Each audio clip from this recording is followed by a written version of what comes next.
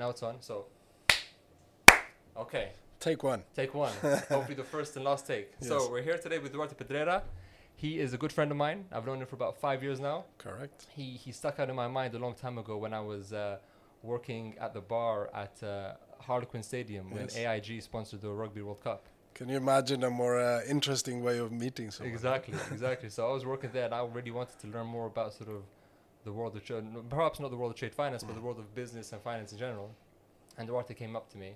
He came up to me because I was working at the bar, not for any other interest. And I kept talking to him, and then he just gave me his card. He goes, "Take my card. I like your style." So from then, we hit it off, and we're here today, 5 years later. It's a pleasure, absolute pleasure. Duarte's got a very impressive list of accolades when I sent him out the questionnaire. And he's got a lot of things to talk about today, but we'll go through some of them. He is firstly a board member of ITFA. For those of you who don't know, it's the International Trade and Full Trading Association. Although I tend to call it the International Trade Finance Association, for which some people try to kill me. The full rating it's very contentious, very contentious. The full rating guys don't like that. He's also head of emerging markets, coverage and trade finance at Crown Agents. We're actually here today. He's very kindly booked this room for us. He's the head honcho here for trade finance. He's also a member of the International Advisory Board of Channel Capital. Yes. Where I got your headshot from, actually. And he's also the chairman of Shelter Them, a Rwandan charity working on poverty alleviation and empowering the youth and the general population of Rwanda, hopefully in the future Africa in general, being a world leader in that aspect. I hope so. Very important. It's a big part of what I do. It's what really drives me as an individual, and it's what lights up my smile on a day-to-day basis. So how do you find time for it? You've got a lot of things going on. Many people ask me that, so it's a great point to start. I mean, I was always an organized fella by definition. I normally say that I've got a little bit of OCD. But I started living life with a mantra that many people who know me are already sick and tired of hearing, which is prioritize and plan and execute. So this is very simple. Just list everything that is going on in your life. Make sure that you're as comprehensive as possible. And then start assigning priorities. And once you're done, but don't fool yourself. Assign the real priorities. So if all of a sudden you feel like staying at home and having a sleep, that's going to be your number one priority, not doing work. Because guess what? In the end, you'll be staying at home and having a sleep rather than doing the work. So if you make yourself wrong for not doing the work, then it's just a fruitless exercise. So long story short, you then start allocating the tasks in accordance with the priorities. So say that number one, spending time with my daughter and my girlfriend. So that will be straight up the priority list.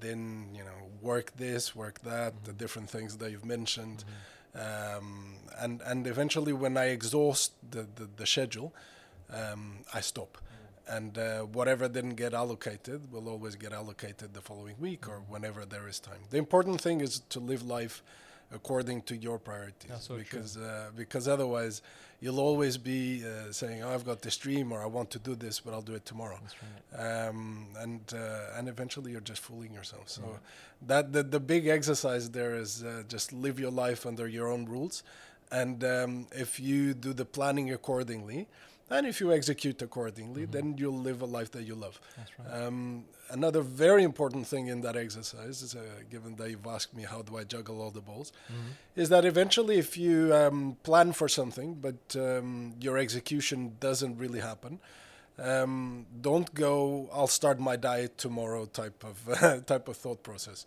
The important thing is you just reassign or replan and re-execute. And again, don't make yourself wrong for saying, "Oh, I didn't do this, so it's the end of the world." That's right. I think that's why we click so much, because it's the same mentality. Yeah. I sometimes speak at my old, once I spoke at my old sixth form, high school, I guess you'd call it. And this is a practice I use myself, and I give it to my friends and my colleagues, whoever I feel would benefit from it. So I have a thing where I have an A4 piece of paper, and I divide it into 4 different quadrants. And then on the top left, it says professional, so personal. Then next to that, family. underneath that social, and to the left of that professional. Yes. And in each of these 4 categories, I list what I would love my life to look like if I cared for myself enough to make it happen. So even in the personal, it could be learning new languages. It could be working out. It could be mastering a certain field, having more confidence in yourself. Anything that you feel personally you need to achieve as an individual. Next, I have family. So what if you could choose your life, which most people can't, but they sometimes leave it to fate, or they think it's out of their hands, in what you can control, what would you put in that box? How would you like to have that established? Would you like to be connected with your external family, not your external, your non-immediate family? Where would you like to live? How many kids would you like to have if you're at the beginning of your journey? What kinds of morals would you like your kids to grow up with? What kinds of places would you like to visit as a family? That kind of thing. And then the social, it'd be when you're not working, who would you like to spend your time with? What kind of influences do you want to have in your life? Well, that's interesting. It's interesting you say that, because you said when you're not working. You know what? I've learned a lot throughout the years, and the more the years go by, and I still prefer that vision where I consider myself young, although I'm the years are punishing me. But as the years go by, the thing that is most important to me has become that social side, interestingly. So when I started my career, it was all about career, who I would become, how much money would I make, and so on and so forth. Look, I've done well for myself, and I'm very, very happy with that from a personal point of view. Just in terms of my own ambition, where I am in terms of my career, and so on and so forth. But it's not that. It's just realizing that life is so much about interacting with other people. So if you look at my job now, is a lot more about coaching. It's a lot more about managing teams. Again, interacting with people, making sure. So another mantra for me in life is making sure that I leave a positive impact in others through my actions. That's very true. And when you can put that into your work, just makes your life so much easier. If you look at everything I do, so Crown Agents Bank, I manage a couple of teams, and eventually it's that personal interaction, making sure. I normally say to the guys and girls that my job is to make sure that they have everything, not only from an infrastructure point of view, but also from a mental well-being point of view, that they have everything they need to succeed. Same for the ITFA. I'm privileged to lead the Emerging Leaders Initiative, which is really, what does it mean? It means that I've got a responsibility to, together with a great group of other people, making sure that the industry is sustainable, and that the newer generations are well equipped and prepared to develop their careers in trade finance. And more than that, they're enthusiastic about developing those careers. Again, same goes for Shelter Them. I mean, what I do at Shelter Them is to help a bunch of incredible individuals, both in Rwanda and throughout the rest of the world, making sure that about 170 children that are covered by our programs in Rwanda are equipped to having a choice over their future. So that is a critical word, particularly in the Shelter Them environment. What we do is not about aid, is not about subsidizing, is none of that. What we do is to create the conditions and the possibilities for people, for the children, eventually coming to a point in their lives where they can have a choice, and they can say, I either want to go left or right. It doesn't matter if it's the right choice, if they end up making the right choice or not, but it's about having that choice. Giving them the ability to have a choice. That's it. And when you live a life of poverty, one of the things that you very easily find out is that choice is not really there. So that's why our first task is to eliminate that poverty as much as we can, or mitigate it as much as we can, and then eventually educate. So as you can see, the common thread throughout my life is that interaction with people. So I said, work is an important part of your life, but the social side, at least the way I see it, trumps everything else, and the that's true social really responsibility. That's it, and that's really what makes me smile. It makes me smile in my workplace or my different workplaces. It makes me smile with my children in Rwanda, and above all, it makes me smile at home with my loved ones. That's a very healthy way to look at the world. I think you find, especially maybe the younger generation now, if it's perhaps the same. I don't like to say your time as if you're 102 years old. I am. But probably in work terms, you probably worked 102 years. You're right there. But there's a sense perhaps that people are a lot more anxious now to fit where they need to fit, quote unquote fit.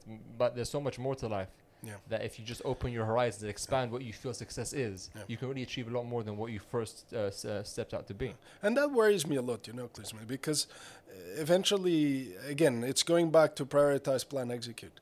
If you force your priority just to be, looking at technical work or whatever you may do and work, I remember those guys I started investment banking myself or capital markets trading, believe it or not. So it was an interesting story, me and my screens, and then I got fed up of them.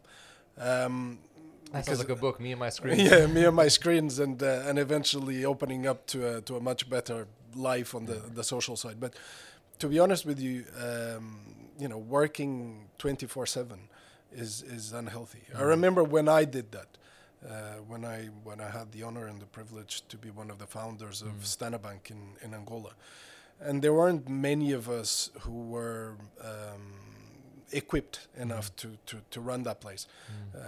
We started about 30 individuals, I guess, of those about 10 doing all the work, and then we grew to about 400, and it was still the same 10 doing all the work. And I was working non-stop. I was working 16, 17 hours a day. And that's not healthy, right? So eventually the lifestyle drove me into being a complete robot. Nowadays, what I do merit and what I do feel is that quality time. If you have good quality time, I'm not a big believer in sleeping a lot. The other people in my life who are close to me disagree with me. They think that sleeping is a lot more important than I make it. But for me, if I sleep 5, 6, 7 hours, say, a night is absolutely fantastic, and provided that I make the most out of my time. At the end of the day, it's how happy you are. Okay. And if you wake up in the morning and you have a smile and you say, okay, let's do it, then to me, you're achieving your dreams. You're living in the present and, making it count. It's not a fairy tale every day, of course. For sure. Life has its ups and downs always. Of course. You need to be able to be prepared for that. That comes with life experience and allowing yourself to go through the motions. 100%. So then how does trade finance link into this? Because you worked as a trader, then you got into trade finance, and then you found a whole different world in that. Even though as a student, perhaps for any students listening to this, or even beginners in trade finance as analysts, everyone with the suit seems as if they have the same kind of job. Yes. But once you jump into that suit world, you see that's so complex, it's so diverse. Yes, it is. And you come into the world of trade finance. Yeah. So can you talk a little bit about your journey? Sure. And then the second half of that is some of the problems, i.e. the big gap in financing. Those are two big topics.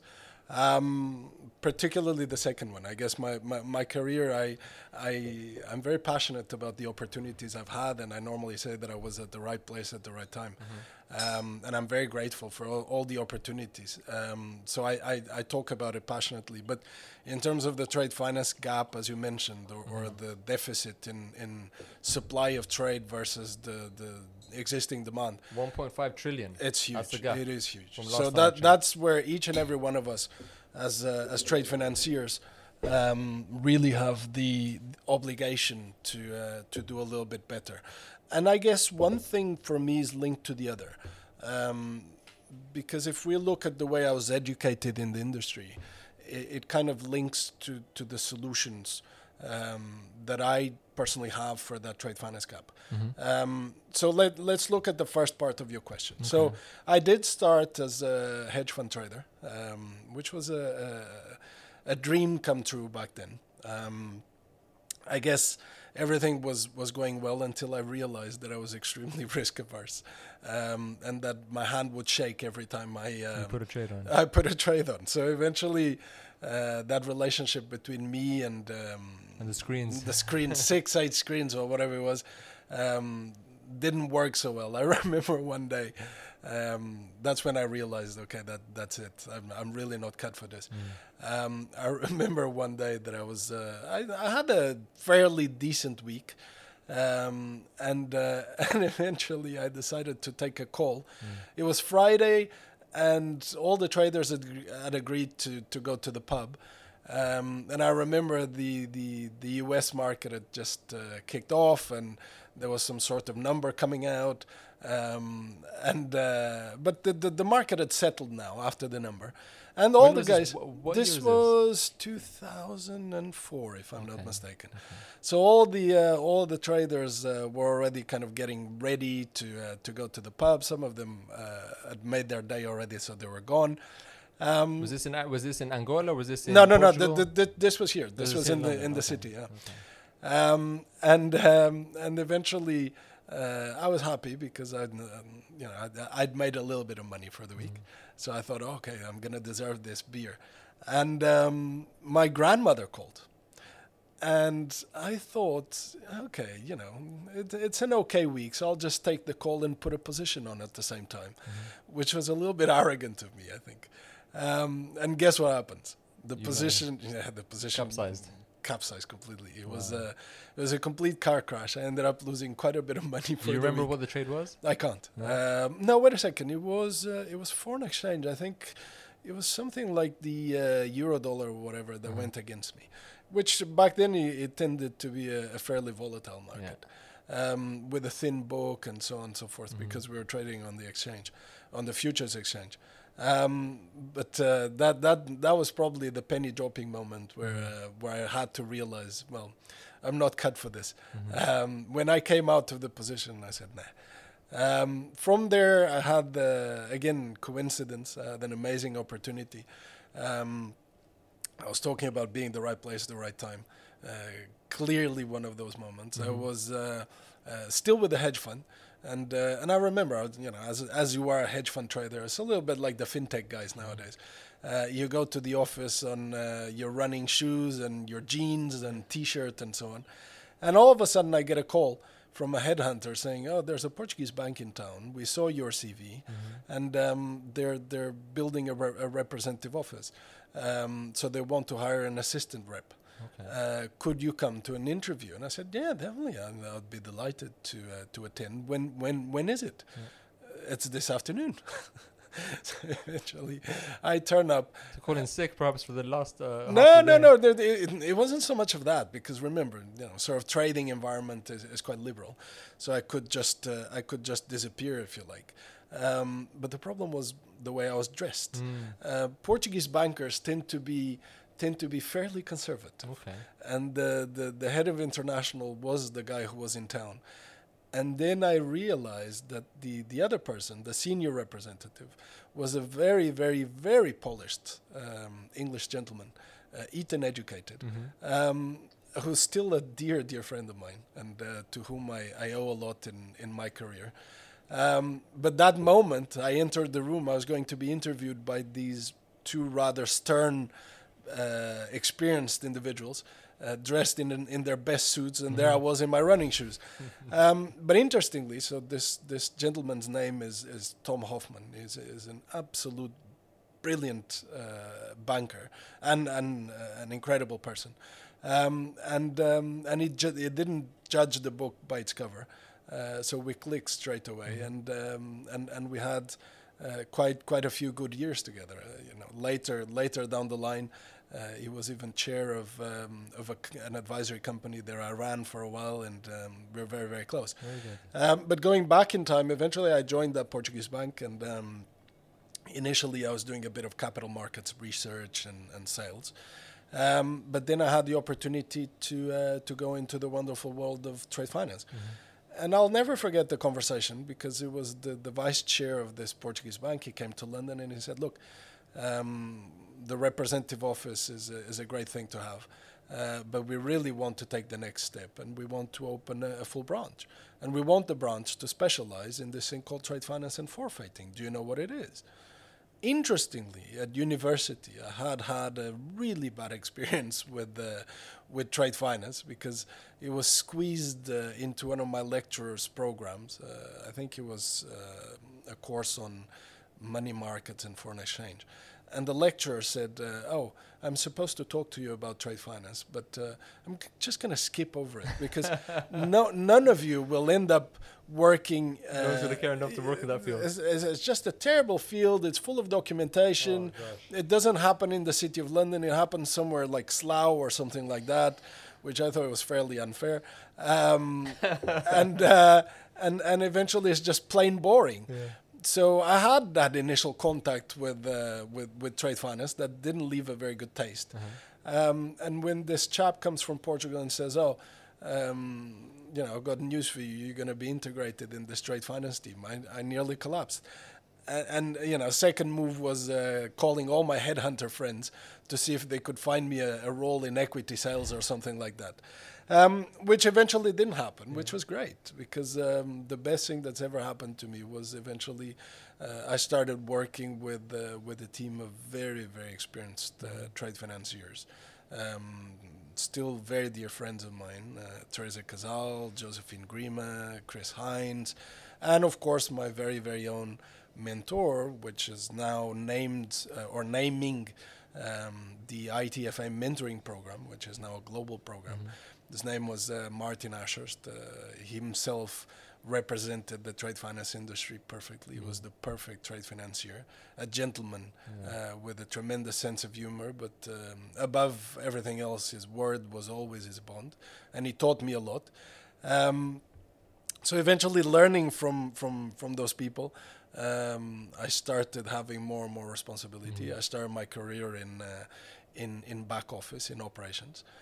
Which, if you imagine someone who up until a year before had been a hedge fund trader, going into an operation, very slow, very different dynamics, very different pace. So eventually, finding myself burying my head in loan documentations and promissory notes and bills of exchange and letters of credit was a difficult exercise. But nowadays, if I have to look back. And pinpoint one moment that really defined my career was probably that. Because I had all of a sudden, not an in-depth understanding because I didn't stay too long in operations.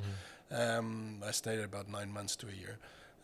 But eventually it was, it was very, very important for me. And nowadays when I hire in the front office function for trade finance professionals, I always ask the question of whether the individual has worked previously in operations or not, because it does make a difference.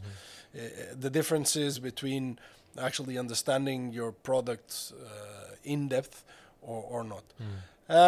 So eventually after that, after learning from the likes of Joe Grima and Chris Hines, I moved into the front office role, starting... We did a little bit of everything. It was very interesting because it was more or less a typical forfeiting desk back then. We would originate, we would trade, we would distribute, and my first task was actually to distribute, especially large transactions. So I was given a list of names by Teresa Casal, and she said, "Look, all these people know me. Call them and introduce yourself." And talk about the assets we have for sale. And that was a bit of a daunting task. All of a sudden, I had to call all these people around the world who had never heard my name. They had no idea who I was. And all of a sudden, I'm supposed to sell them millions of dollars in trade finance facilities, which I was still learning myself. Fast forward a few months, and again, it was a brilliant exercise for me. So again, I was so lucky to have these people as my mentors. Your mentors and your leaders in this very game. Much so. I think it's important to have people that have been in the game who can sort of teach you the ropes. Yes. So you progress a lot faster, but it's not about the speed, it's about the knowledge you gain from these people. Yes. You can make a mistake yourself, but you can learn from a mistake and avoid it completely. I remember my first trade in trade finance terms. I was very, very happy because I'd sold a $1 million trade participation on an Azerbaijani bank to a fund in Canada. And to me, it was about completing the trade. I was beyond belief happy. It's one of those moments where you'll always remember who you sold it to, what you sold, all the details of the transaction. And I went to my boss, and Teresa said, okay, congratulations on the sale, but that sale is really rubbish. And I said, why? And then she explained to me, and she really, really turned the page. She said, look, you now have to replace this asset. So the asset was yielding X percent. I'd sold it for Y percent. But it wasn't so much about the profit margin. It was about how we're going to get another asset that is going to yield as much as this one, regardless of how much we've made up front in terms of a profit margin. So that was a huge lesson for me, for which I'm of course very grateful. That day it was a little bit bittersweet, as they say, because I did my first sale, but then I realized I could have done better. But it's this sort of lessons that really kept me going throughout my career. And as I progressed, then eventually we had a little bit of a catastrophe in international financial markets. Many people think of it as being Lehman Brothers. I tend to think of it as Lehman or trade finance markets, very own Lehman Brothers, which was a bit of a debacle in Kazakhstan. So everybody who had trade finance lines back then was piling up into Kazakhstan, into a couple of banks in Kazakhstan, without asking any questions. It was, if you want to define herd mentality, that was it, 100%. And eventually we had a bit of that ourselves at this Portuguese bank I was working for. And then the whole thing just collapsed. So of course, for the desk to be caught with potential losses in the tens of millions, it was quite disruptive. The Portuguese bank still asked me to carry on, although they were going to disband the trade finance and forfeiting desk. So they gave me a vote of confidence, given that I'd founded the bank here in London. But after you take out trade finance and forfeiting, there's not a lot for a small Portuguese bank to do in this financial center. So then eventually I had what I consider the big break in my career, which was a telephone call from a friend who was also working in the past for that Portuguese bank, although in their Brazilian subsidiary. And he said, look, I'm now running a bank in Angola, a startup bank in Angola. Would you care to come and help and run trade finance and transactional banking? So I did. Completely different set of clients, completely different set of instruments and tasks. I had to learn a lot by myself. But again, I had some superstars in the industry who helped me a lot. Thinking of Anne-Marie Woolley, who headed up trade and commodity finance for Standard Bank. My dearest friends, Kenton Hartwell, Gwen Mwaba. Gwen is currently head of trade finance for a Frexim Bank, and Kenton worked here with me at Crown Agents Bank. The roles reversed. I was originally his junior at Standard Bank, and then he came and very kindly agreed to work with me at Crown Agents Bank, but is now general manager of Africa Merchant Capital. So they taught me a lot about this new reality, which was a lot more structured trade and commodity finance. I loved it, and I decided to head on to Angola. Believe it or not, I'd never set foot in Angola before the day I arrived to work there. I arrived on a Friday, I think, and I started working on a Monday. And then I had the most hectic couple of years of my life. Again, I mentioned this, but sleeping patterns all off, working too much. So my work day would start at about 6 p.m., just for you to have an idea. It would start at 6 p.m.? Start at 6 p.m. What do you mean? Oh, so the day before you No. So my day between, say, 7 a.m. and 6 p.m. would be about going around, meeting people, helping my team. I had quite a large team. just solving problems, right? And then at about 6 p.m., I would come back to my desk and look at my inbox and see 250 unread emails, right? Invariably, I would then go on to the garage and get my car at about 11:30 midnight. And then the next day, it would all start again at about 7. Yeah. So how long was that for? How long did you keep up that routine? I managed to do that for a couple of years. Okay. But for back then, my wife, she struggled a lot because she was working in the center of town for a large audit firm, one of the big four. What, in London? No, in Luanda. Oh, London. And eventually traffic was absolutely horrendous. So she would have to leave the house invariably at about 5. And she would come back also at about 9. So I would barely see her. Yeah. So it was hectic times. Hectic times. On the social side, it was unbelievable. Angola is an unbelievable place to live. We were very fortunate of where we ended up living. We had an incredible neighborhood, very local. Very good. We lived on the beach, literally. So you'd nice. open the back garden door and you'd go to the beach. Then from there, I announced I was departing Angola, and Standard Bank. My original program was actually, plan was to go to Asia. We wanted to work in Singapore for a while, but Standard Bank asked me to stay, and I was very honored with the invitation. They've asked me to go to headquarters actually in South Africa to lead transactional banking, trade finance sales for the African continent. I didn't stay there for too long, for the main reason for that being that my wife back then couldn't find, or it would be very difficult for her to get a work permit. So I decided to come back to London.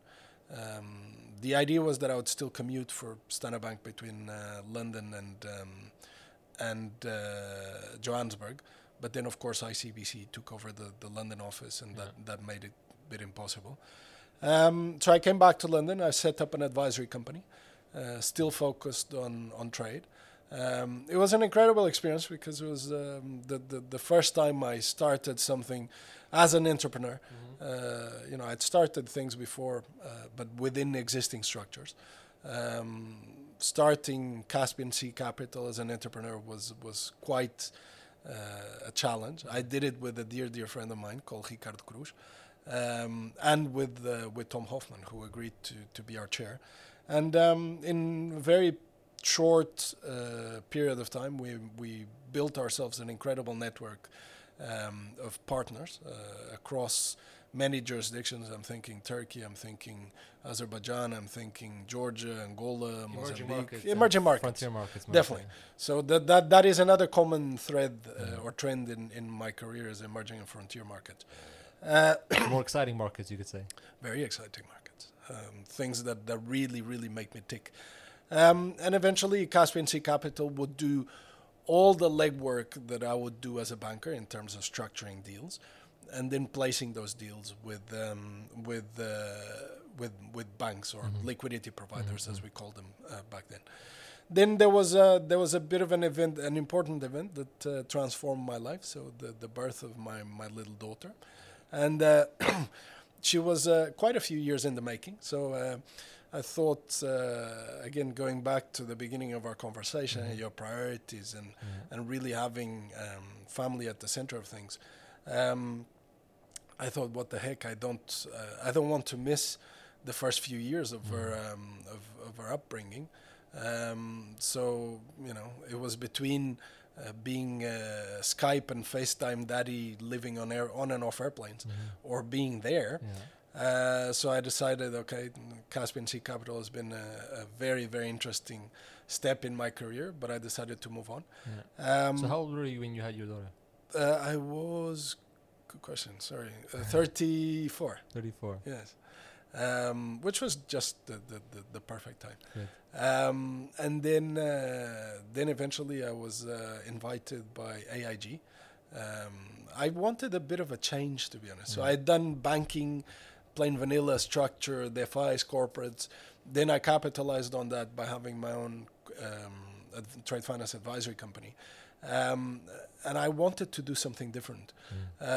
So AIG still has a great team, but back then it was an absolutely stellar team, led by Neil Ross and Will Clark, two of the best people I've ever worked with, to be honest with you, who really took the time to teach me what credit insurance underwriting was all about.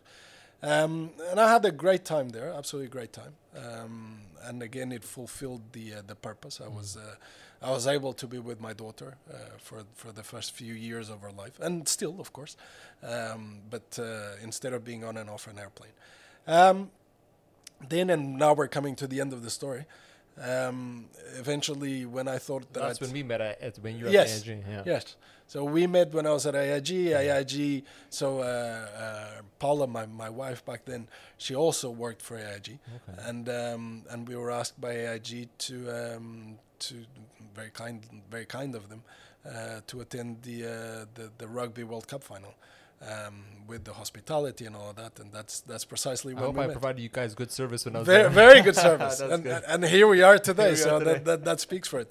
But after, so during my AIG days, I had this interesting pact with a headhunter that is a good friend of mine as well, and I told him, look, as I moved to AIG, I really want to be off the market for a while.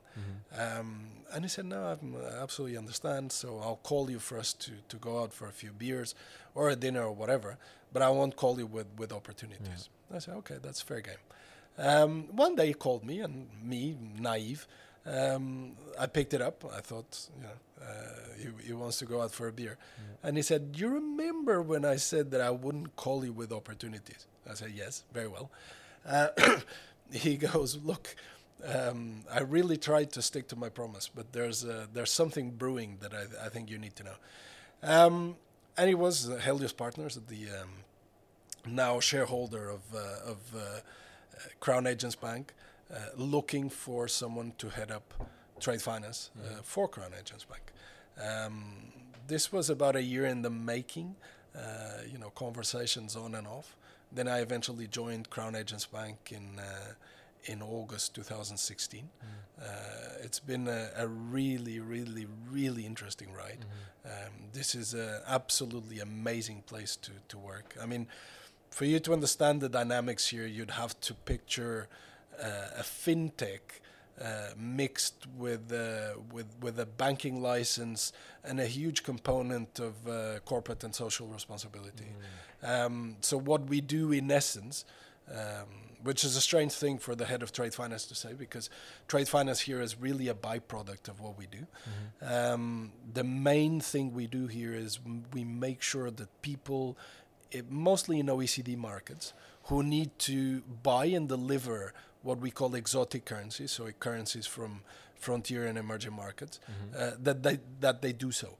And they use us as a one-stop shop, technologically driven, to get, say, for example, imagine that you're the treasurer of a large charity sitting in Washington, and you want to disburse $1 million worth into your project in Rwanda, using a country that is very close to my heart, as you know.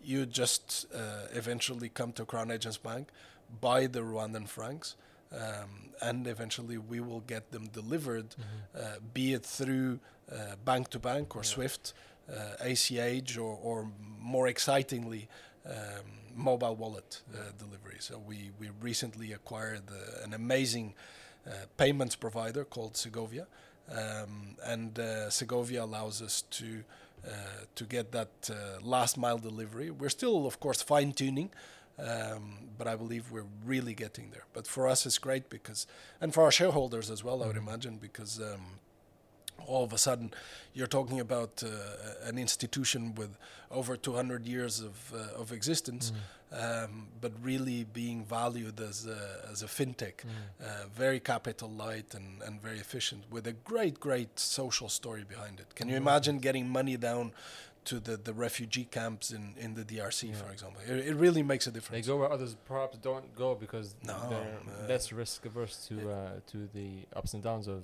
Exactly, and it's also technology driven. So Klisman, if you go into anywhere in East Africa, to be honest, but again Rwanda, which is my second home, and you want to pay for a ride in a motorcycle taxi, you don't just cash it in, right?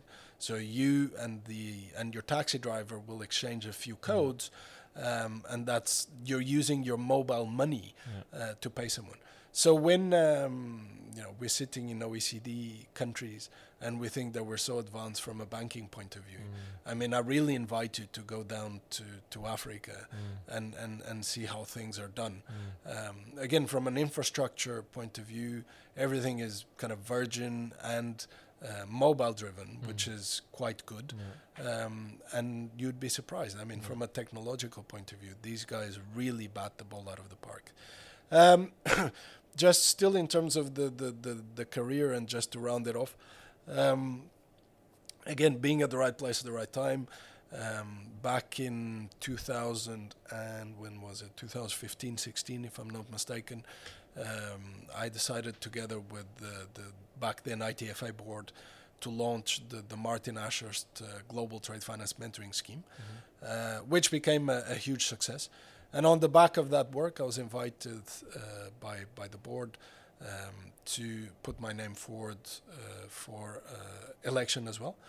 I was elected, which was a dream come true. I was elected to the board of the ITFA in September 2017. I'm up for re-election this year in Singapore. I was elected in Edinburgh.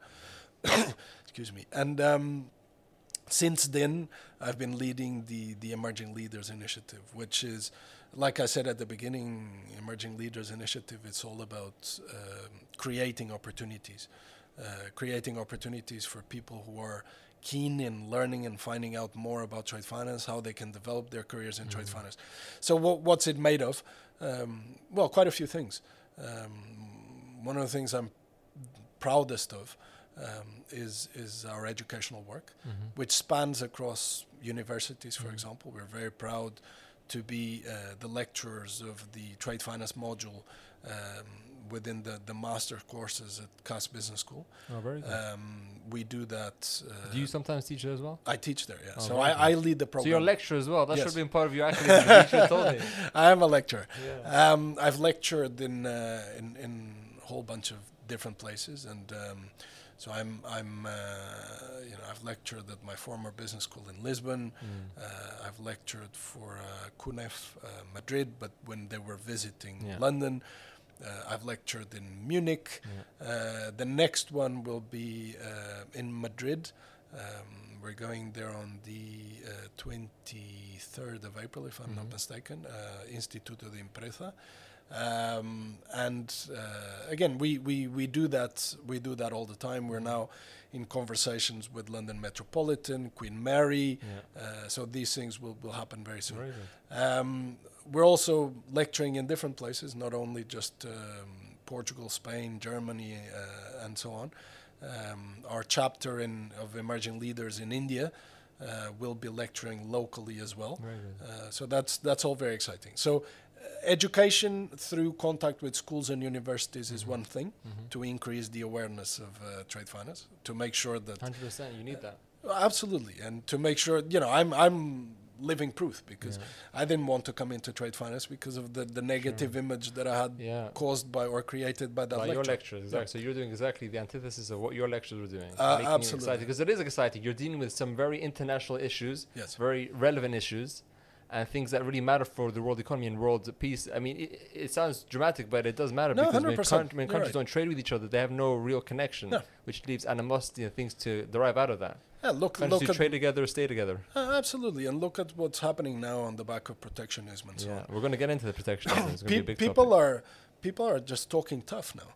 And if you don't get trade to lower these barriers, then it becomes very, very difficult. So then what happens, for example, because you mentioned you wanted to talk about the trade finance gap. Yes. There's $1.5 trillion gap in what needs to be financed and what is financed. And typically, from what I know about it, and I'm sure you're going to educate us about it as well. One of the main reasons as to why that is because there's a lack of AML and KYC regulations for banks to be confident that they won't get fined or they have all the paperwork in place. Typically, this happens in countries or in continents like Africa, where their AML KYC capability and their standards aren't as succinct or aren't as synced to Western markets. How does that play out in reality? So if I can't finance an SME, and SMEs are the biggest groups of kinds of companies that don't get financing, what happens as a result of that? Can you go through the process of what that means? Absolutely. So, and give us some examples perhaps of projects that you could have worked on, but because of certain reasons you couldn't. Look, for me, the examples are less so, and you'll understand from my answer, because I look, what you said is the script in terms of what, for example, is in the Asian Development Bank, they do a tremendous survey every year. I have it here. And they say, if you ask the bankers, what do they say the main obstacles are? And I know those figures because I've included them in my lectures as well. So number one is undoubtedly compliance. But listen, I mean, when you work for a bank, and this is very controversial, some people don't like me saying this, but when you work for a bank, compliance becomes a bit of an excuse. So, for example, Crown Agents Bank, I mean, we don't shy away from compliance. We take compliance to it's our raison d'être, our reason for living. But we make it a competitive advantage for us because we're so good at compliance that we're actually setting the trend. And educating is probably a bit of a strong word, but enabling banks and, mostly banks in places like Africa and Asia and the Caribbean and so on and so forth, and parts of Latin America, to become good at this compliance thing. So we're often engaged by supranationals like the IMF and the World Bank, and then cascading down to central banks and so on, to work with the commercial banks in these places to make them good in terms of compliance and raising the standards. I mean, I'll never forget when people tell me that compliance is an issue. Okay, compliance may be an issue, but it's more of a cost issue if we're truly honest. I mean, it is how much you're going to invest as an institution in onboarding another institution in a small country that is not going to yield enough for you to cover your human costs and your infrastructure costs and so on and so forth. So that becomes a massive issue.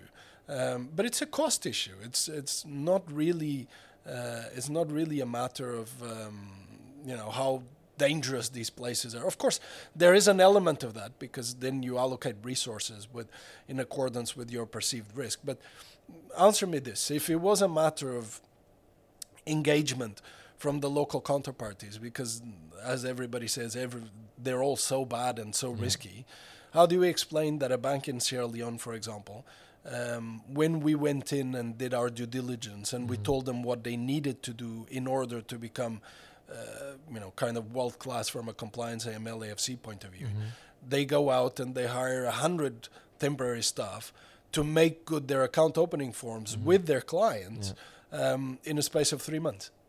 Do you want to answer that? I think part of it is the fact that you guys as Crown agents have an experience in working in emerging markets, so you know their sense of their tempo and how they respond to your requests. Banks who typically work in more established markets may not even want to get involved because they think it's too sticky, it's too messy. We're not even going to make a lot of money since it's an SME. It's the money issue. It's the money issue. It's an SME, so how much can we really flip it for? Not too much. Let's stick to what we know, and that gap will grow. But if it doesn't affect us, then it's not our responsibility to go everywhere. No. It's to go to where we feel comfortable. If we don't feel comfortable, that's where you guys pick up the slack, and that's where you guys can become real leaders in this and helping those institutions. And if you think about it, it's a matter of scaling as well. So if you're financing an SME for, I don't know, $500,000, I would dare saying that the effort invested and the manpower invested would be as large as a $10 million facility for a trader somewhere. And of course the legal costs and so on make it somewhat ineffective. So that is also one of the origins of the trade finance gap. But the interesting part, if you look at the assessment by the Asian Development Bank, is that the biggest slices are around creditworthiness of the borrowers and also structuring ability.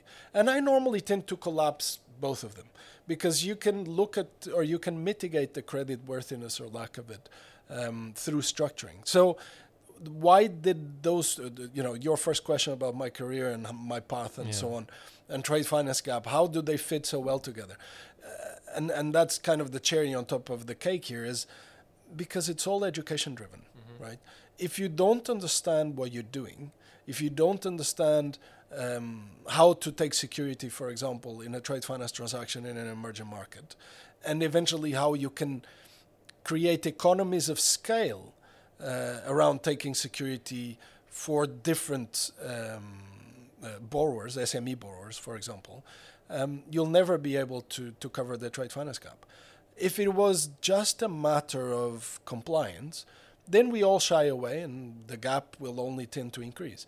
If we're serious about, I normally say something that, again, is very controversial, and I apologize. I don't want to offend anyone, but as many people, bankers tend to be somewhat reluctant to go the extra mile. Yeah. Right. They're conservative as a profession. They want to mitigate risk as much as possible. So why go into an area where we don't know? You don't go the extra mile. You're afraid of the unknown. You're anxious. You're this and you're that, and you're fearful. Also, compliance costs are a lot, and being fined by some the FCA or the SEC is it's not pleasant. It's not pleasant. But the thing is, if you do it properly, you don't get fined. If you do it properly, you don't get fined. If you do your security as well properly, you mitigate the creditworthiness and you mitigate your structures and collateral and this and that. But the most important thing is to go from A to Z in the value chain, right? Understand your cash flow gaps, understand how to extract security from the client's operational cycle, and eventually what security really works. So have a good lawyer at all times.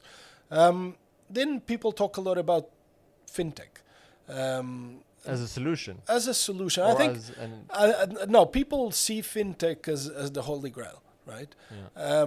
I don't see fintech as the holy grail. Yeah. I see fintech as being part of the conversation. Yeah. So, it's the same as the rise of the internet, right? So before the internet, we were all kind of sending funny messages to each other and dialing up telephone calls and so on and so forth on the fixed lines. After the internet, the world became a lot more democratic.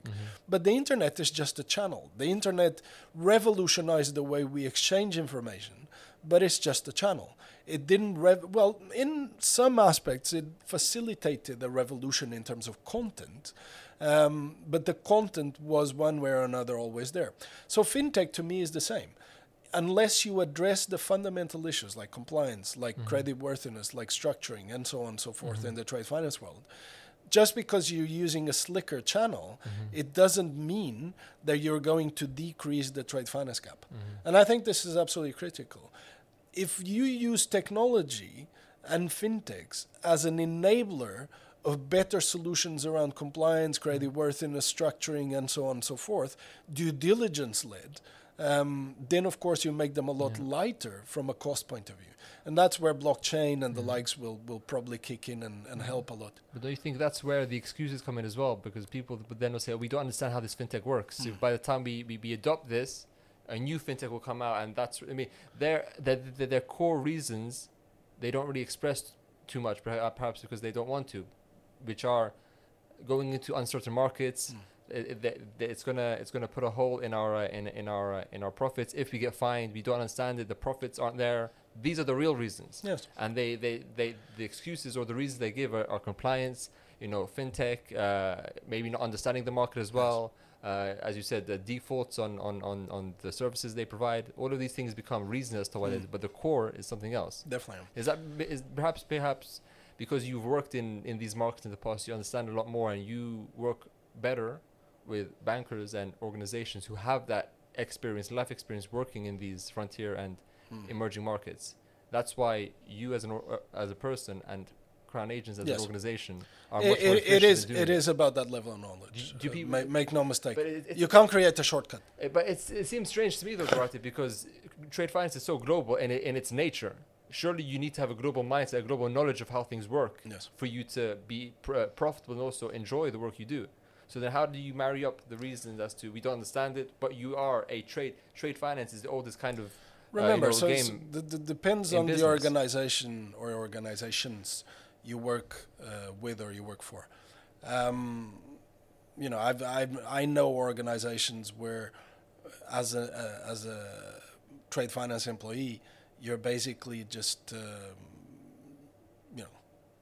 doing a very, very small part of the chain. So, like, for example, you're selling... You're pigeonholed. That's it. You're selling letters of credit and guarantees to clients in the northeast of England in a given industry, right? So how restrictive is that? Again, going back to my career, if you look at my career, I've been in the right place at the right time. I've been very lucky. But I've done pretty much everything except managing a fund, although I've been challenged to do that already.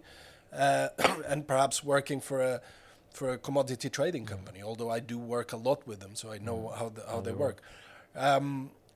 I haven't been pigeonholed.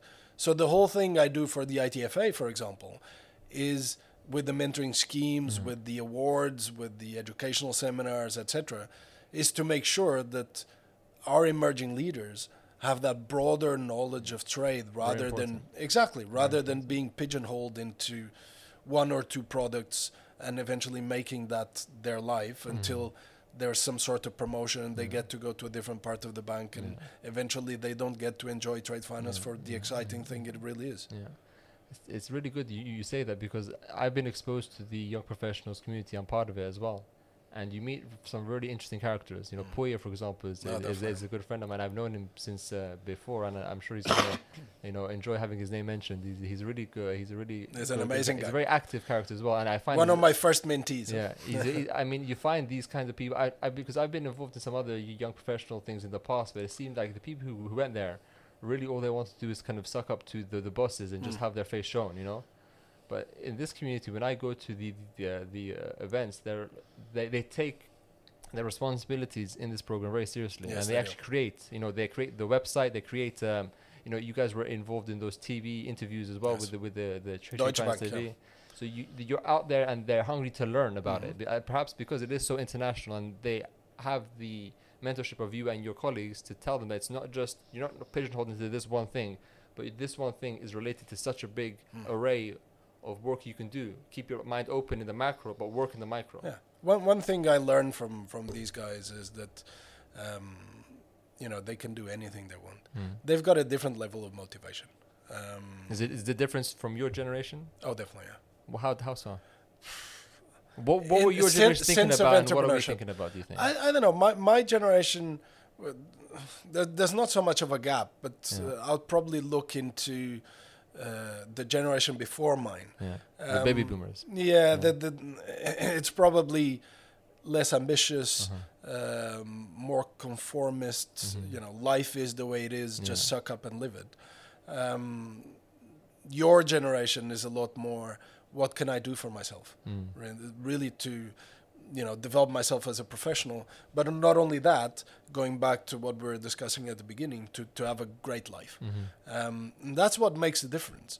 That's what, that's the difference between, I have to go to a seminar because they serve a really, really great bacon roll, or going to a seminar because I'm going to meet XYZ person who's going to share, possibly not even about trade finance, but who's going to share about something that's going on. That's it. Something that's going on in their lives, and that's making them excited. Well, that's the reason why I come to the events. I'm involved in trade finance in this association, and also in the work that I want to do. As you know very well, sort of understanding geopolitical risk and globalization and technology. These things matter so much to trade. And it's so vital for the industry to understand. So I approach it from that point of view. But everyone who I've met is very active, and I like that. And I think you need to cultivate that mentality young. It's easier to mold the minds when they're young as opposed to change it when they're old and they're stuck in their ways. Go no further. I've got one of the best people I've ever worked with is not even 23 yet. Yeah. Nigel Ataminta, who together with Charlotte Pryor and Alero Ruby won this year's Emerging Trade Financier of the Year award, or last year, sorry, so 2019. Nigel, I've started working with him about 18 months to 2 years ago, and I can tell you the guy's 23 and he's already one of the leaders on the floor out there. He's just completely unstoppable at the age of 23. It's unbelievable. Of course, he's a Jim, and I don't want, or I can't think that everybody is a Nigel, as we say it out there in the floor. But he does set a very, very high standard. How would I define him? Is hunger for knowledge, or hungry for knowledge. He is very humble, very determined, but he's got an incredible strategic mindset, and he knows what he wants. I think that last part is very important. Knowing what you want, He knows what he wants. You need to have self-awareness, though, for that. You need to know who you are and what you can achieve, and then go for it. You know what his first year at Crown Agents Bank looked like? What? It was basically grabbing his laptop, going into conference calls and meetings, and writing notes. And most people I know of his age would think that, like me when I started, I'm a hedge fund trader, look at me, so important. Nigel couldn't care less. So that trait of being humble and hungry for knowledge is absolutely critical. And then eventually, when he felt he could bloom or blossom, he's been just on an upward scale, and we're all running bets around here for when he will be the boss of all of us, and we, the agreement is that it won't take too long. But it really defines. Nigel is an active member of the Emerging Leaders Committee, but it really defines how I think your generation is a lot more driven than the previous generations. I think that's good. Well, what do you think, Kapusin? Yeah, we have Kapusin is helping us. She's at UCL. She's studying Eastern Europe studies. Wow.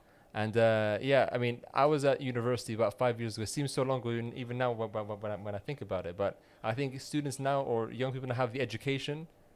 But it's really up to the person themselves to determine what their life looks like, and having the confidence to do that.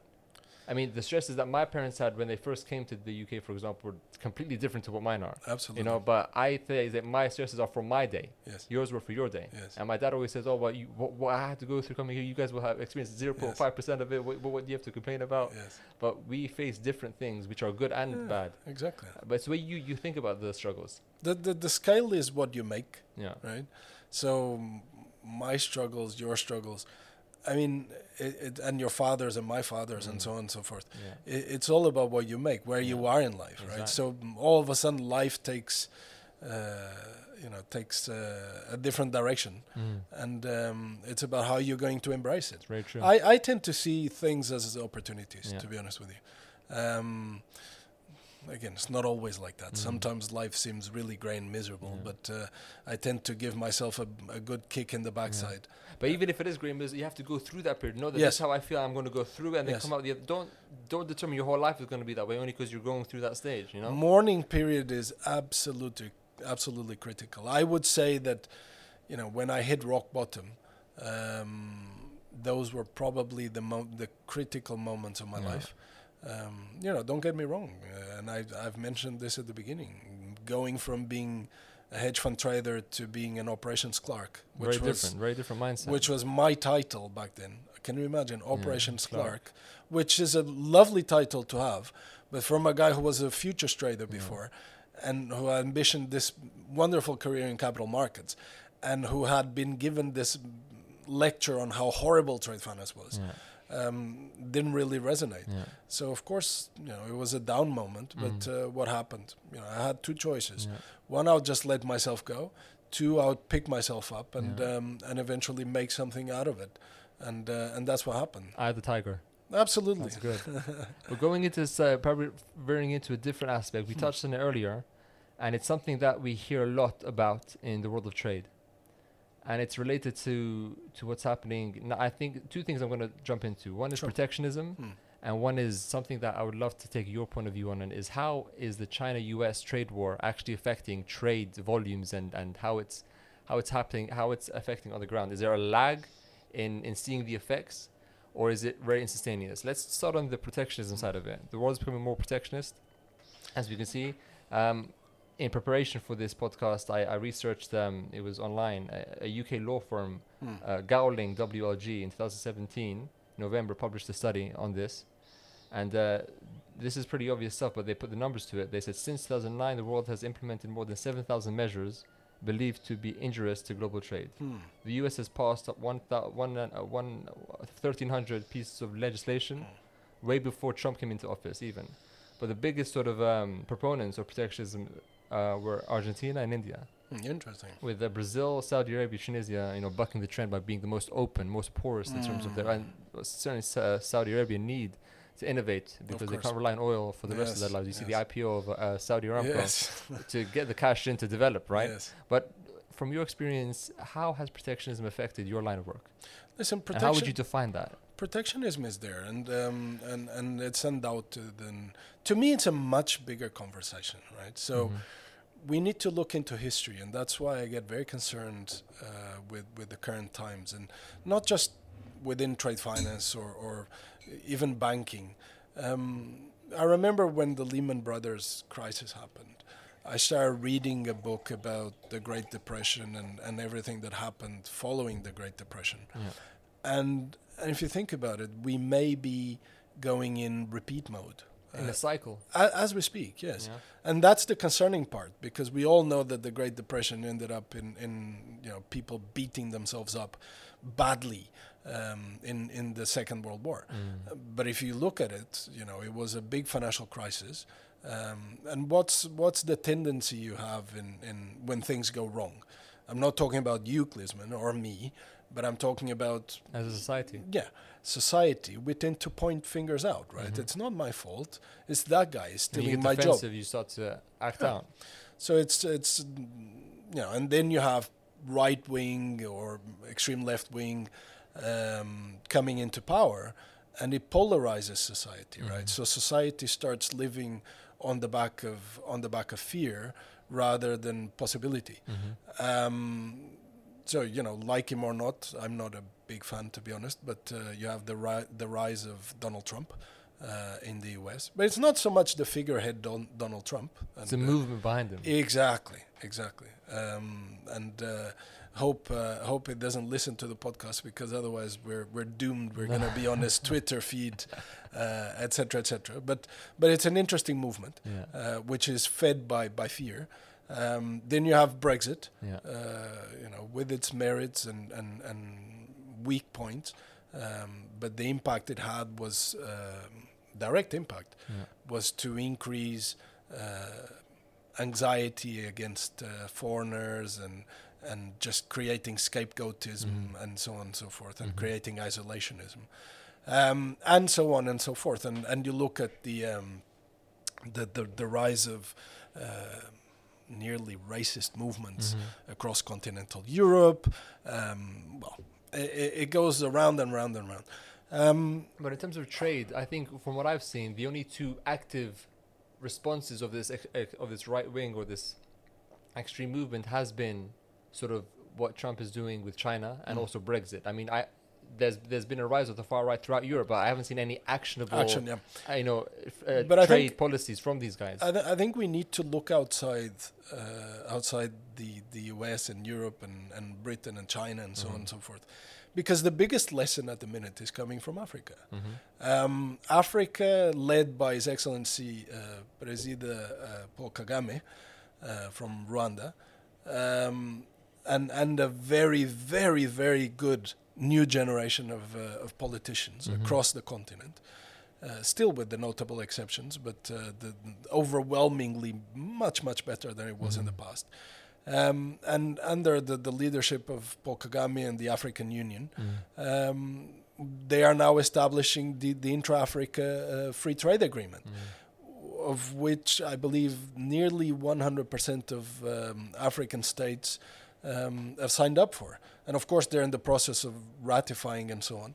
And if memory doesn't fail me, from July onwards, this largest free trade area since the creation of WTO is coming into force on the back of policies that are completely contrarian to what the United States and the UK to a certain extent and continental Europe and so on are undertaking through that polarization. Africa is finally coming together, and I do believe that this creates massive opportunities. Your second question, if I recall correctly, was on whether this has a lag effect. This protectionism, does it affect trade straight away, or what are the resulting trade implications specifically? Listen, I'll be very honest with you. I'm very emerging markets focused, right? So I can give you the emerging markets outlook. And remember Belt and Road. Yeah.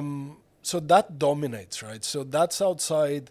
It's not outside the sphere of influence of the United States or Europe, but the Chinese were, as they normally are, extremely intelligent in the way that they reignited their trade routes, or they're on the verge of reigniting their trade routes, very much outside of their geographical boundaries and restrictions. And that was just genius, because how did they do it? China developed for many years on the back of internal consumption, and of course creating a market for their exports. But very quickly they realized that for them to continue moving the machine, they needed, number one, commodities that were very scarce for them and that were abundant in places like Africa. But they needed to keep their companies, especially state-owned companies, going. So it's very simple. The boats were going into Africa to pick up the commodities, and they thought, well, what the heck? I mean, these guys need to be brought up in their development stage. So why don't we offer our companies our financing to make that happen? And eventually, the Belt and Road was born, and they are now not only significantly expanding their area of influence, but they're also profiting a lot in terms of how it's executed. Quite a few states, if not all of them, in Africa have contracted Chinese yuan-denominated debt with China from Chinese banks and from the Chinese state that is then used to pay Chinese companies to go and develop projects in infrastructure projects in these places, which will then benefit Chinese exports tremendously. Right. So it's genius. I mean, of course, Trump is uneasy with the whole thing, and we mustn't forget geography here, because war and peace is all about geographical expansion and contraction.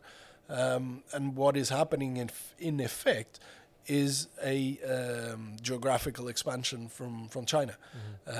So of course Mr. Trump and his administration, and even if it wasn't Mr. Trump, someone else. Would be uneasy with this whole thing, because it creates a threat to America's dominance in world trade. You see also that the BNI, Belt and Road Initiative, was announced, I think, 2009, right after the crash of the West. So I think that was strategic, opportunistic, but very sensible of them to go into it when the world in the West was burning. Yes. So they came with an alternative view of what your life could look like, or what your trade routes can look like if you work with us. And they can play the long game. They don't have, the political structures we have that pivot every 4 to 5 years. Quite right. And especially when we have a president that comes in who has such forceful views, it pivots to a very high degree. And then the rest of the world needs to either catch up, align, or now we see a disalignment in Europe, and that leaves the UK being independent from EU now, needing to form their own response to this. Exactly. Because the EU have been consistent all along. Perhaps they've been conservative. They haven't really spoken out too much in terms of foreign policy or their trade, because it's worked for them to an extent. You can debate that. They've got too many consensus to forge. 27, That's it, to become influential. I mean, we're doing a little bit of lobbying work now within the ITFA in terms of the capital rules and the insurance product. And we're learning a lot about how the European Union works in terms of their own decision making. and it's a very, very interesting machine in terms of generating consensus or even majorities. It's difficult to see, although the European Union has so much potential, it's difficult to see how it can materialize that potential on the back of the red tape that it fosters sometimes. I find that now, only a few days ago, Macron allowed the accession talks of Albania and Macedonia to begin, because he blocked it a few months ago. And he said, even, having it's hard enough having 27 members now to agree on things. Imagine having 30 or 32. Yes. These smaller Balkan players are going to be there they're not going to contribute much, I don't think. Yes. Their markets aren't that big for any major EU player to really care about. They want it for their own benefit.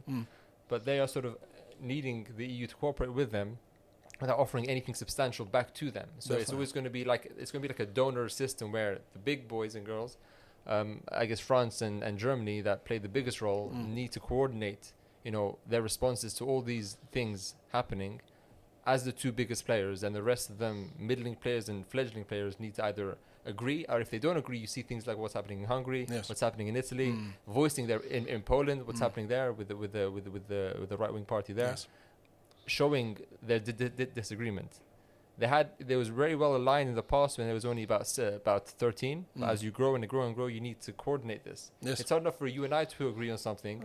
Where can we go for dinner? Something that is, that has a fight, has an end game, right? I'm a big believer. I'm a big believer in democracy, but someone needs to be there to make the tough calls. Huh? Yeah, and then you have institutions like the EU Commission, which many people who believe in democracy, which I'm sure is the most of the West, but when it comes time to them dictating policy, you try to have a balance in that sense, but they haven't gotten it perfect. So that's where you see the discontentment happening. Exactly. Yeah. That's what you see happening, and it's very interesting from my point of view when I see the Balkan nations wanting to have accession because they think that's going to be the key to their liberation. But I say a joke, and the population of Albania now is 2.8 million.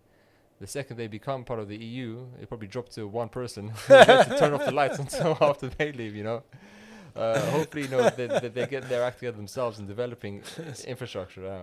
But it's a very interesting time in the world. But going back to the point of, I found it interesting when you spoke about China's influence in Africa. Can you give us some more from your experience? How have their influence there? How has it been taken?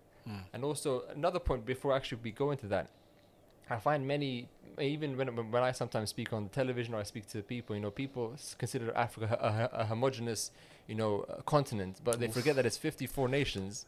It's anything but.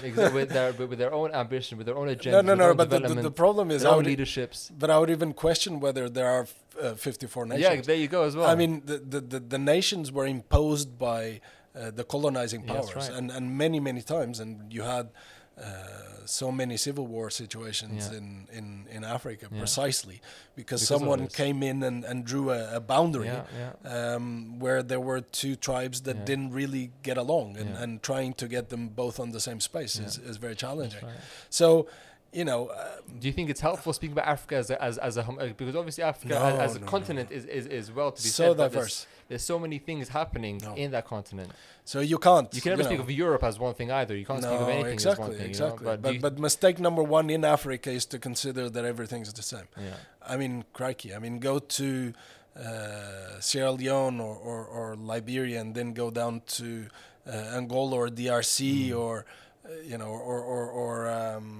Dar es Salaam, Tanzania, or any of these Nairobi, places, or Kigali. Kigali is a different place altogether, right? Different beast in Rwanda. But you're asking how the Chinese influence demonstrates itself in Africa. How has it been taken? And how has it been taken? So I think that's probably really broad itself as a question. But can you? But it's very interesting. Let me give you my Angolan experience. Okay. Right. So. Every third or fourth vehicle you see on the road is Chinese, especially the trucks.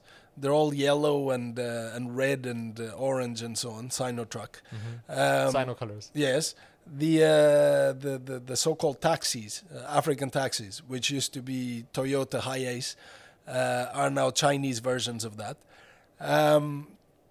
The Chinese build cities within cities and infrastructure and whatever and they bring their own workforce, right? Yeah. It's huge. So the road signs are, so for example, in Angola, they're both in Chinese and in Portuguese. Okay. And then you have a very, very interesting phenomena as well, which is, of course, Chinese population moving there and establishing themselves there. You start having a mix between Chinese and the local population. So you have Chinese kid with African roots.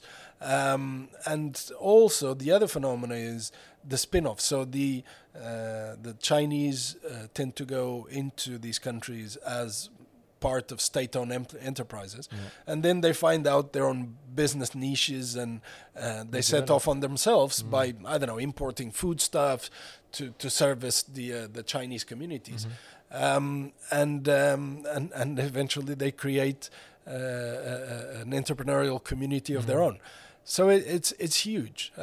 Just to give an idea, when I was in Angola, and Angola and the rest of Africa, to be honest, I participated in so many meetings where I was so kindly welcomed and hosted by my Chinese counterparts that I felt uneasy by not being able to speak Mandarin.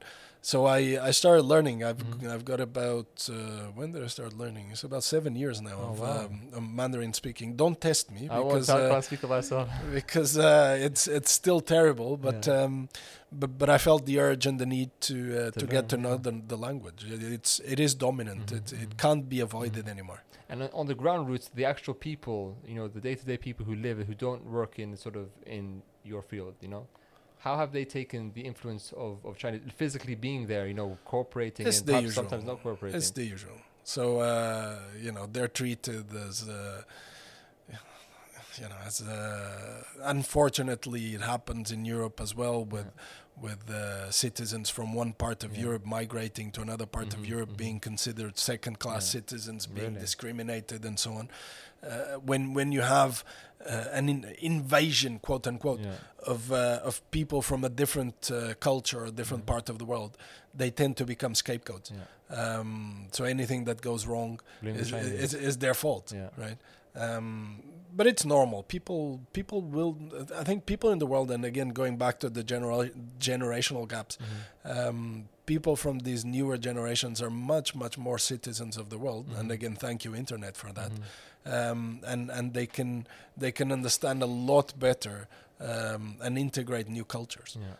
Unless you live in the center of the United States and life is a big Trump rally. But I guess you need to take that with a pinch of salt. That's right. Because you travel quite often to Africa. I do, yeah. To different countries, to different cities. You're there sometimes when I email you or when I call you, either goes to voicemail, I'm not here, or in your email signature, I'm off globetrotting in Africa again. He's off again.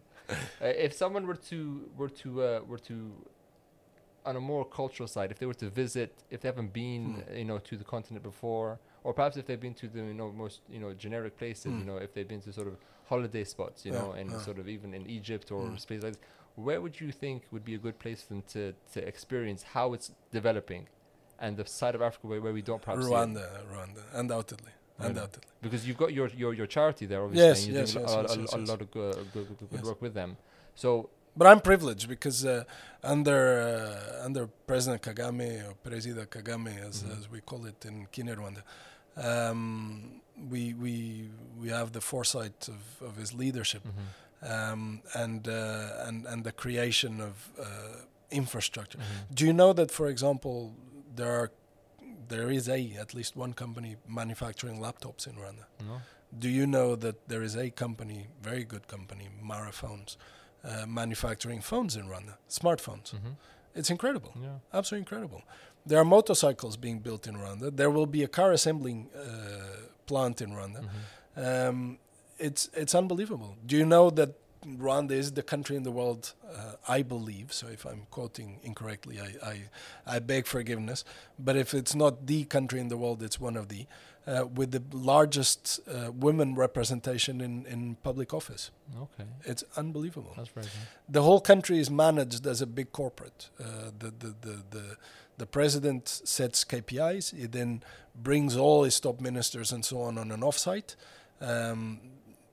He then gives them their KPIs, and then KPIs are cascaded throughout the entire infrastructure. From the top down. Correct. Everybody's got KPIs. Everybody. Okay. And they live and die by those KPIs. Very good. And sometimes it's like, how do you call it? That TV show where the guy would say, "You're fired."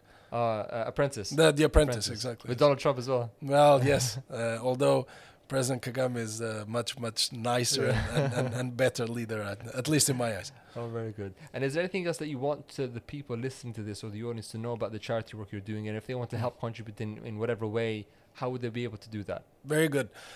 Thank you for the opportunity. Look, the charity in itself works a little bit like SOS Villages, but without the same infrastructure. Okay. We take children off the streets.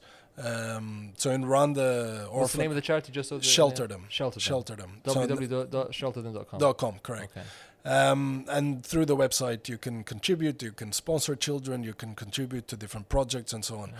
The way it works is we take kids off the streets, normally with single mothers who live in extreme poverty. And we give them ceiling, so we give them a home, we give them food, we give them health insurance, and eventually, most importantly, we give them education. Okay. So last year we opened a kindergarten, and I was very privileged because I was heavily involved in the creation of that kindergarten. So as you may imagine, a banker turned philanthropist. A philanthropist or more, just focused on education. I had to go out and buy all the toys myself. Wow. I had to hire the teacher myself with the staff on the ground, my country manager Jules and the rest of the team. We designed the entire kindergarten ourselves. We ordered all the equipment ourselves. We designed the curriculum ourselves. It was very interesting. A lot of heavy lifting. Very heavy lifting. So education is absolutely critical. So we have 20 to 30 children now in Kigali, and this we call it Early Childhood Development Center. And these children didn't even, they've learned how to read, believe it or not, in the space of 9 months now. They get 3 meals a day. Everything is super professional as such. Only about 10% of children in Rwanda, and make no mistake, it's Rwanda, so one of the most advanced countries in Africa, only 10% of the children attend early childhood education. What we do then is when they move on to the 6+, so primary, we organize study focus groups for them, and we've got kids that have gone all the way to university now. Very good. We've got 2 main sites. One is Kigali, so the capital, and then we're supporting a community in a different district called or province called Bugesera, in a community called Gateko, where we have a piece of land. And we're building, so our biggest dream is to build a vocational school there. Okay. But it comes with a huge price tag, so we're taking baby steps. Are you looking to fundraise now as well? Definitely, yeah. So Crown Agents Bank, for example, has been a kind partner. And we've got a huge community in Canada. Interestingly, Portuguese community as well in Canada. And we've got a brilliant community in Newfoundland, of all places. One of the families, the Lanes, have very generously contributed this year for the construction of our community center in Gateko, where we'll house another early childhood development center with capacity up to 70 kids. So how many kids do you work with now? In total, 170. Well, 168 was the total as of 31st of December last year. Very good. So it's very exciting. Sounds like it. It takes a bit of my time. Yeah. It's also opened immense opportunities. It's an excuse to go and see how you're helping their lives as well. Listen, going and seeing and traveling not only for business but also to give back. So every time I go to that part of the world, of course I stop in Rwanda. I've got. She's not my daughter, but I call her my daughter, Sandrine. She's the same age as Alice, my biological daughter. Yeah. And Sandrine is now going to the international school in Kigali being given all the opportunity to develop herself to her full potential. And of course, every time I can, I'll go there. And we're heavily involved and engaged in making sure that the kids are well looked after. Good. And if people want to get into contact with you, Duarte, specifically, if they have any questions about trade finance, or if they're young professionals, if What routes would they go about to find you? Listen, I'm an open book. Duarte.Pedreira at crownagentsbank.com. Or if you want I'm on LinkedIn, absolutely. Yeah. We'll put a link to your LinkedIn definitely onto the podcast. Yeah. And, or my personal email as well at gmail.com. So duarte.pedreira@gmail.com. Beautiful. Completely open book. Very good. If people want to interact, engage, feel free. What if they want to practice martial arts with you? Because I know you're there. They can challenge you to a fight. I'm a very, very peaceful guy. Whenever I practice Shotokan karate. You're a black belt now, no? Yes. I've been doing it for over 25 years. Wow. It's one of my biggest passions. If my sensei Ote is listening to this, you won't be very happy because I haven't been to the dojo for 6 months. Oh, no. And but I fully intend to go back. I'm just trying to convince my girlfriend to come with me. That's very good. But eventually I will go back and enjoy the lights of karate again. Is there anything else that you want to mention in terms of your projects or anything that you want to? No, I think we covered a lot. We covered some really good topics. Yeah, I'm really grateful for the opportunity. I'm going to interview Andre also about the projects. So I'm going to interview him and some others lined up. So excellent. Great. I guess we'll finish it here. Thank you so much, Duarte. Thank you, my friend. Thank you. Appreciate it.